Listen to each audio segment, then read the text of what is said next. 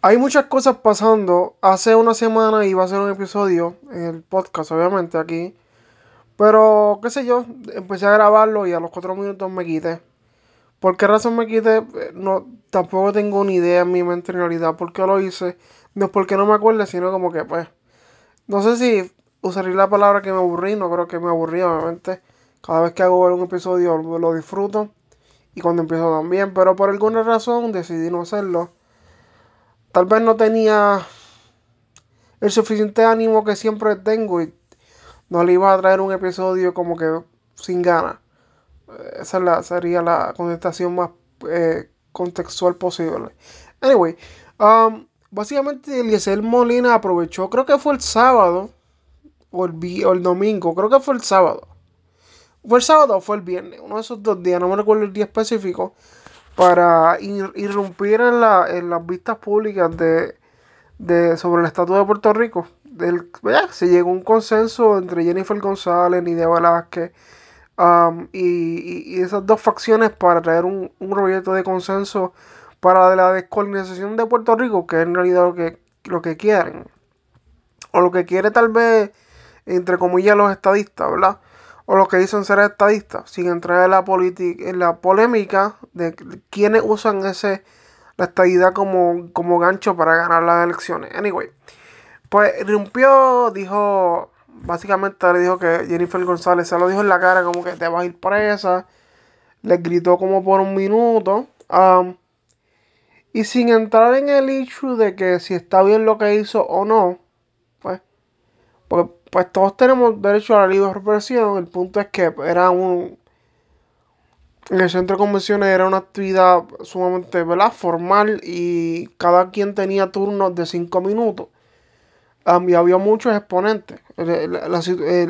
La ceremonia o la actividad o el foro, la verdad que sería el foro, duró alrededor de 5 horas. Tal vez pudo haber durado más si hubiesen dado espacio a otras personas, pero obviamente hay ese día hubo muchas reuniones con los diferentes partidos. Por ejemplo, el PRI tuvo una reunión con ellos. Y Grijalba, también es una persona muy importante, Raúl Grijalba, que es toma la batuta mucho y él y Nidia, nos guste o no, están eh, muy inmersos y saben bastante, si no completamente, de la política pública y de la idiosincrasia de Puerto Rico. Ya que no son los únicos, pero son de los pocos que en realidad saben lo que pasa en Puerto Rico y el sentir del puertorriqueño con respecto al estatus y a la cuestión estos de los derechos eh, civiles, que es el argumento de muchos estadistas de la generación boomer, y no lo estoy diciendo generación boomer de como burla, sino como para enmarcar un demográfico que son los que usan ese argumento para, para adelantar sus causas. Um, Sinceramente, más allá de un bochinche, um, o del el efecto mediático que tiene, que todo el mundo lo ha cubrido, el momento, se han hecho cientos de videos ya literalmente de ese momento, en cuestión de sustancia, no si está bien, si está mal, pero en cuestión de sustancia, pues bueno, no aporta nada. Sí ayuda a tener 3 días porque eso es lo que dura un bochinche en Puerto Rico, 3 días hasta que viene lo próximo. Porque si bien no nos hemos dado cuenta, no, se ha dado cuenta, pero no ha trascendido tal vez la noticia como otra.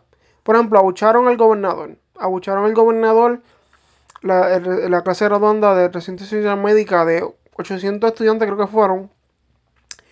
Y me atrevo a decir que el 50% de los que estaban allí, o el 45, o el 40 mínimo, lo abucharon. Le dieron la espalda, hubieron profesores que le dieron la espalda.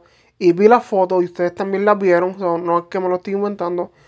Um, y si no las vieron, pues les pido que las busquen. Creo que el Molusco ha subido, obviamente todas las demás páginas de noticias han subido.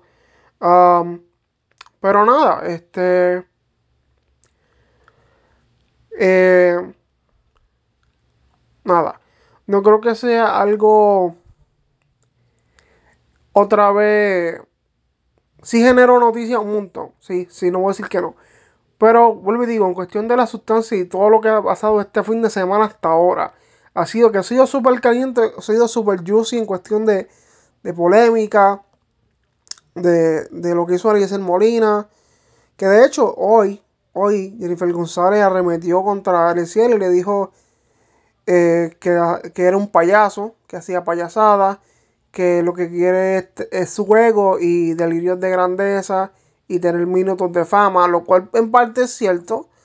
Ah, pero, ¿verdad? Como yo siempre digo, muchas cosas pueden ser ciertas a la misma vez. Es verdad que lo más probable, mira, yo en mi carácter personal creo que a él le gusta, la gente le coge el gusto al protagonismo. So, maybe empezó como un ciudadano común y corriente, como todos lo somos. Y de momento, cuando sintió el guataje de las noticias que están cubriéndote, que te dan entrevistas, que te llaman para los programas, que te llaman para la radio, que te cubren, y te dan, aunque sea 3 minutos, 1 minuto de fama, y que tus actos se polaricen tanto que duran una semana, 3 días, pues, o sea, de un momento que te gusta y entonces, cuando ves tantos views en tus videos que tú haces caseros y llegan a los 100 y pico a mil, 100 y pico a mil. Mira, hay mucha gente que se mata haciendo videos con sustancias, que dependiente, que no son de política, y no llegan a esos números, ¿verdad? Y yo vuelvo y digo, no estoy diciendo que lo que estoy diciendo está bien, está mal, pero en la parte que tal vez él tenga razón, que él ha tenido, es en la cuestión de recursos naturales, de cómo esta gente, y no tan tanto los políticos que lo permiten, sino otras personas que buscan beneficiarse de Puerto Rico, ¿sabes? De su área más turística para ellos implementar sus negocios privados y sacarle provecho. Dinero, obviamente. Eso, el capitalismo al final es lo que gana.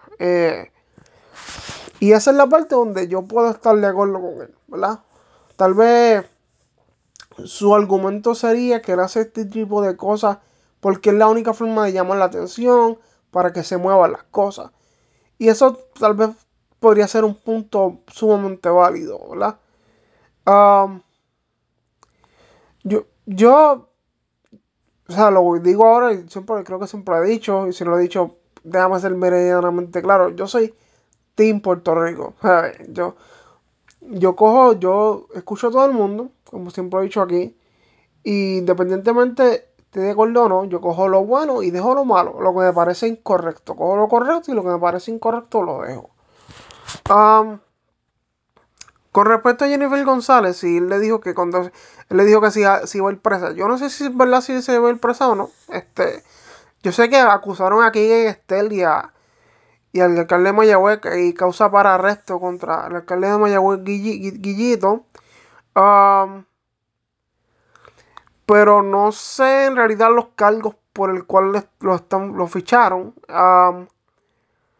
Maybe si es el FEI, que supuestamente es el FEI, el fiscal especial independiente, si es por incumplimiento del deber y cosas así, me parece bastante flojo, ¿verdad? Y maybe ya les esté pensando en su retiro y traer a creo que es una muchacha, Jocelyn o algo ahí, que va a tomar el cargo de él. Um, y no sé quién querrá la alcaldía de Mayagüez, porque a pesar de que es un gran pueblo, pues mira, yo recuerdo el 2010 y después del 2010 no pasó más nada, ¿sabes? Obviamente tú vas al parque y eso se ve brutal, pero el mantenimiento pues, no ha sido el mejor y ese es el problema con los elefantes blancos. Tú creas algo bien brutal y después si no le das mantenimiento, si no le das uso y ese tipo de cosas, pues se pierde. Y yo no sé cuánto en realidad querrá en un municipio que está quebrado. Pero así igual lo mismo todo en Puerto Rico y como quiera la alcaldía es algo sumamente llamativo porque te vuelves un cacique de ese pueblo y para sacarte te puedes sembrar 20 años más. Y en 20 años hiciste tu carrera, te retiras a los 50 y pico y vives de la pensión, ¿verdad? Como hacen muchos alcaldes. Bueno, Y además, mano, que el poder te emborracha, el poder te ciega, el poder, si no lo sabes manejar, te controla. Entonces, mano, te cree omnipotente y plenipotenciario, ¿verdad? Todo el mundo te respeta, todo el mundo va de ti cuando tiene un problema, todo el mundo te busca para que le des un trabajo, para el guiso, um, y eso es algo muy real. Eh, uh, eh, el proyecto Dignidad, la representante del Bulgo, no sé si se le ocurrió, yo creo que sí, pero hizo unas expresiones muy, me parecen desafortunadas, y creo que fueron las expresiones incorrectas, aunque pues, ¿sabes? Somos, Puerto Rico es un país conservador, igual que Estados Unidos, pero Puerto Rico um,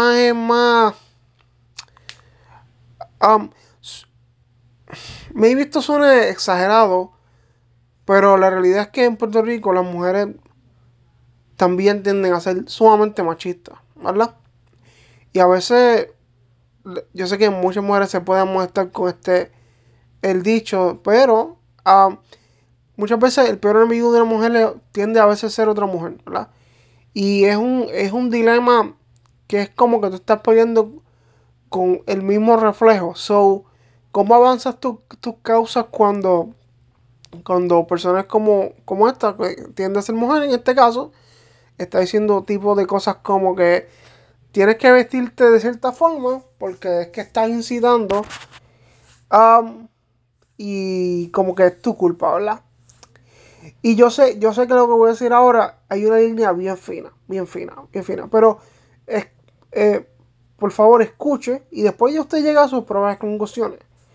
Hay un aspecto en el carácter de tal vez del hombre en general, o del hombre en general, ¿verdad? Para ser lo más honesto posible. Y es que hay hombres que lo que les gusta es ligar a las mujeres, ¿verdad? Y mientras más escotado usted se vea, pues más él aprovecha y la mira usted y mira sus partes íntimas. Y si está marcado en su glúteo, pues el hombre va a mirar. Y esas cosas son ciertas dentro de la sociedad que vivimos, no solo en Puerto Rico, el mundo entero, ¿sabes? Pero hay una línea infinita entre eso, entre un hombre que liga, pero maybe se queda callado, que es lo más probable, que como que miran y tú sabes que te están mirando, y un hombre que viola a una mujer, um, y que le hace daño y todas esas cosas, y que le pita y que le dice cosas improperios, ¿verdad? Son líneas bien finitas pues uno tiene que tener cuidado, ¿verdad? Con las expresiones. Por eso lo digo, a eso es lo que me refiero cuando que maybe ella se refirió cuando yo dije lo de que hay que tener cuidado con la vestimenta. Pero igual, eso no quita el hecho de que la muchacha tiene la culpa porque no la tiene. De que un hombre desajustado de la mente, pues eh, viole a una chica. Por la razón que sea, anyway, tú sabes. Um, Me parecen equivocadas las expresiones. Y yo sé que yo me crié toda la vida, yo siempre lo he dicho aquí varias veces, en la iglesia y lamentablemente ese a veces es el pensar de muchas personas, como más bien el pensar de que se lo buscó. Y más de la generación más anciana, ¿verdad? Y vuelvo y digo, esa es la realidad muchas veces. Y digo, no es un por ciento tal vez del 100% piensan así, pero tal vez considerable, ¿verdad? Um, y vuelvo y digo, eso es algo con lo que Puerto Rico tiene que luchar, porque no solamente es un issue de la gente conservadora, ¿verdad? Y de edad, de generaciones, ¿verdad? De generaciones. So, por eso yo siempre digo, y ya sé que me estoy enviando el tema principal, que empecé hablando de Eliezer, pero a cualquier chica que me escuche, ¿verdad? ¿Verdad? Lo más que tal vez usted puede hacer, maybe me equivoco, es, ¿sabes? Lo más seguro que usted puede hacer no es esperar por un policía. No es porque el policía no haga su trabajo, sino porque Si usted llama al policía al 911 de emergencia y el policía no llega y la ayuda no llega, pues, ¿me entiendes? Puede pasar por un evento como una violación, pueden pasar eventos como un robo, como un asesinato y como algo horrible, ¿verdad? So, yo lo que siempre digo y siempre lo he dicho y públicamente y a mi amiga es como que saca tu licencia de protección de armas. Um, Porque a la hora de la verdad, sí, usted se puede defender con sus manos y sus pies y aprender, por ejemplo, defensa personal, karate, taekwondo.